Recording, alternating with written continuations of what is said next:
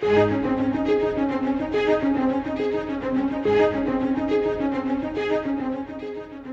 has always been a battle between light and darkness. Satan hates God and fights against His work. It is vital that God's people recognize their place in this conflict and are equipped for spiritual warfare in our day. Let's join Scott Pauley now as we open God's Word and prepare for the front lines.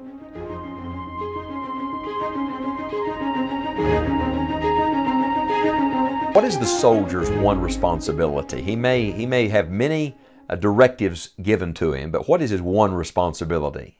It is simply this: to do whatever the captain says do. Well, in Ephesians chapter 6, our captain, the Lord Jesus Christ, gives one very clear directive. One command for every good soldier of Jesus Christ. Let me read, see if you hear it. Ephesians 6 verse 10, "Finally, my brethren, be strong in the Lord and in the power of His might. Put on the whole armor of God, that ye may be able to stand against the wiles of the devil. For we wrestle not against flesh and blood, but against principalities, against powers, against the rulers of the darkness of this world, against spiritual wickedness in high places. Wherefore take unto you the whole armor of God, that ye may be able to withstand in the evil day, and having done all, to stand. Stand, therefore, having your loins girt about with truth." Do you think you have the word?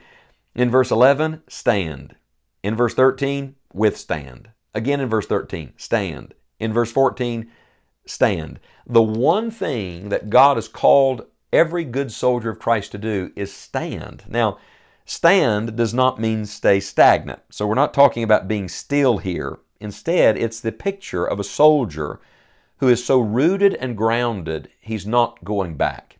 He's not going to turn aside in distraction. He's not going to turn back in fear. No, he's going to stay right at his post of duty. I remember as a boy growing up, we had a military man. I started to say a retired retired Marine, but there's no such thing as a retired Marine. He was a Marine, an older man in our church who would stand at the door greeting people at every service. And when you would come in and speak to him, you could say, "It's great to see you," and "Glad to see you here." And he would always say, "I'm just at my post of duty." Like a good military man, I'm at my post of duty. I wonder, are you at your post of duty? Are you standing? And we've looked already in these verses at who the enemy is not.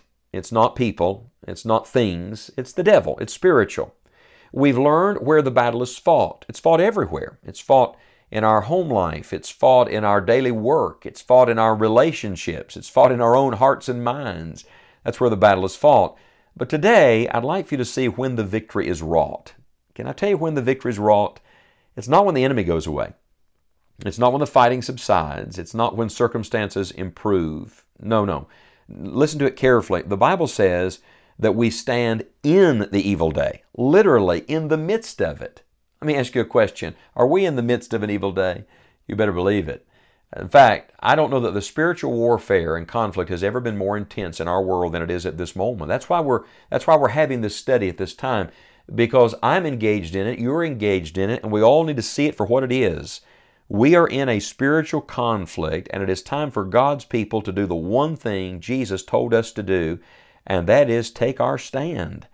In fact, this is an emphasis found all throughout Paul's writings. Let me give you a little sample of what I'm talking about. You remember Galatians 5 verse 1?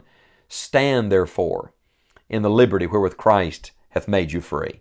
How about 1 Corinthians chapter 16 and verse number 13? "Watch ye, stand fast in the faith, quit you like men, be strong."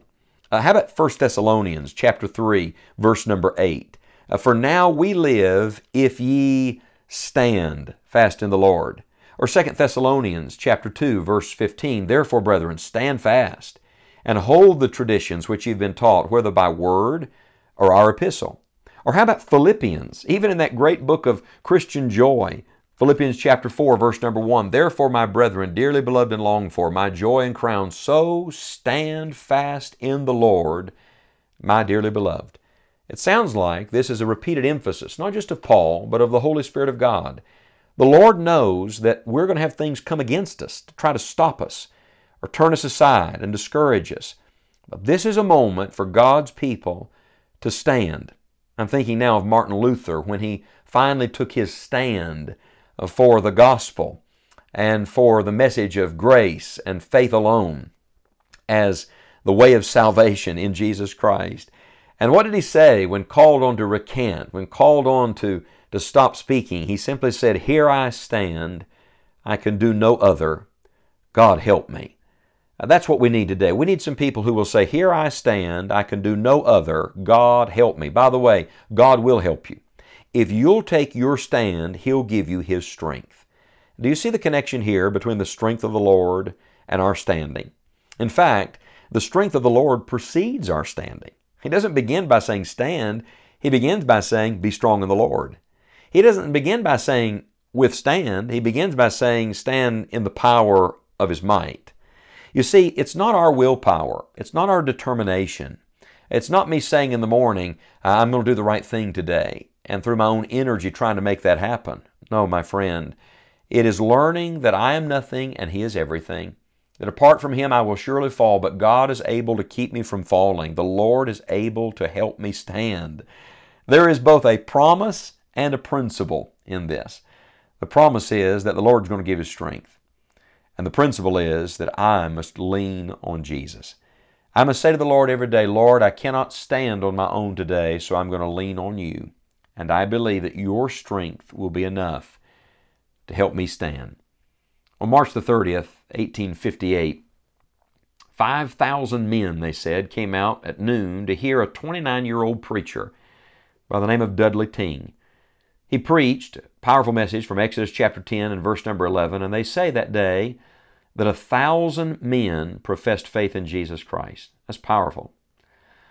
In that message, Dudley Ting said this, "I would rather this right arm be amputated at the trunk than that I should come short of my duty to you in delivering God's message."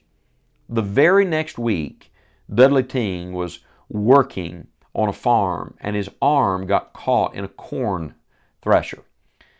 He had heavy lacerations on his arm, severe, extreme loss of blood. He went into shock. On April the 19th, Dudley Ting, that young 29-year-old preacher, died. His last words on his deathbed were these, "Let us all stand up for Jesus." Think of this. Here's a man, weak and wounded physically, but yet he still had the fight in him, urging others to stand up for Jesus. His pastor was a man by the name of George Duffield. As George Duffield heard those last words that Dudley Ting spoke, and the next Sunday he stood up and he read Ephesians chapter 6 to his congregation, and he preached from this same portion of Scripture. And then in that message he read a 6-stanza poem that he had written, that had been inspired by Dudley Ting's last words. Maybe you've heard the poem. Stand up for Jesus, ye soldiers of the cross. Lift high His royal banner, it must not suffer loss. From victory unto victory His army shall He lead, till every foe is vanquished and Christ is Lord indeed. Stand up for Jesus. Stand in His strength alone. The arm of flesh will fail you. You dare not trust your own. Put on the gospel armor, each piece put on with prayer. Where duty calls or danger, be never wanting there. Stand up for Jesus. The strife will not be long. This day the noise of battle, the next the victor's song. To those who vanquish evil a crown of life shall be. They with the King of glory shall reign eternally. May I say to you, fellow soldier, today, that Jesus Christ will give you the strength. The one thing you must do is stand.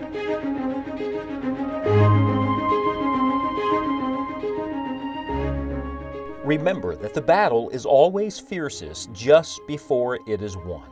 Christ is coming, and soon the war will be over. Determined to be a good soldier of Jesus Christ. We look forward to studying God's Word with you again next time on Enjoying the Journey. Until then, you may join us online at scottpauley.org or check out the full-length Bible messages on our YouTube channel, Dr. Scott Pauley. It is our prayer that the Lord will equip you for the battle and help you to live in victory today.